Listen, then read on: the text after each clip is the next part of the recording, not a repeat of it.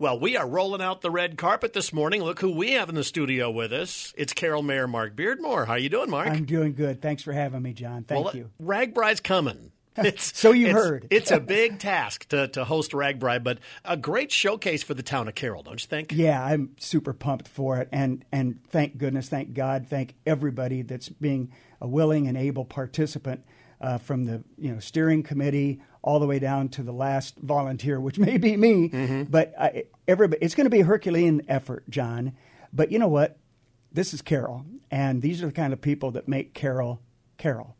And so I'm certain that they're going to be able to pull it off, and we all want to be a part of it. We all want to get behind it. And I just want to see it and witness it and experience it and put our footprint on RAGBRAI than RAGBRAI putting a footprint on Carroll. How's that make sense? Do it that way. Yeah, much better that way much around. Better. They've always had a thing for Carroll. They've asked a lot of years, say, hey, can you host it? Can you host it? Yeah, and I don't exactly know. It's 50 years, John, so I haven't been around here all that long, but 40 of them. But they were here in 94. I was a part of RAGBRAI then. I was Kevin Patrick and I chaired the entertainment committee that year.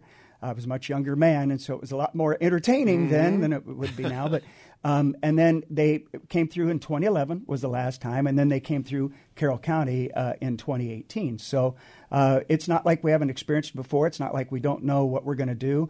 Carroll is Carroll because we're going to be prepared, and we're going to put on a great show, and we're going to put other communities on alert because we're going to be the marquee stop for the route. It is going to be an inconvenience for some folks. It's a Monday. It's in the July. It's right after the state baseball tournament, things like that. So it is going to be a little inconvenient, but kind of tell us what we might expect that day. Well, there's going to be road closures, and I think Brad's going to bring it. Police Chief Brad Burke is going to bring us the road closures, I believe, at the next council meeting, so we'll get a good idea what that looks like. And then it'll be finalized that way. But there is going to be some road closings, and some of them will just be for partial days, not for a week, not for even a day.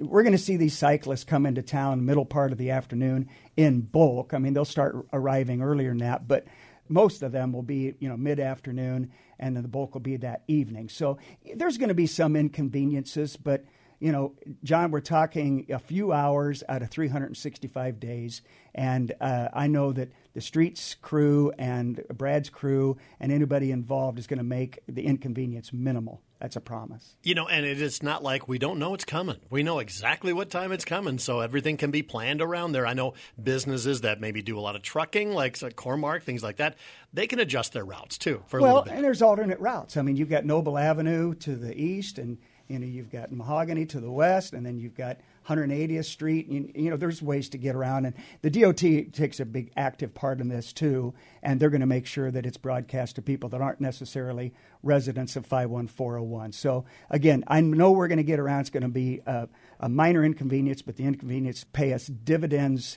John, we're going to have 30,000 pairs of eyeballs on our city. And how often do you get an opportunity to do that? I was just going to ask you about what's the big benefit for Carroll for hosting, in your eyes? All it takes is one pair of eyeballs, let alone 30,000.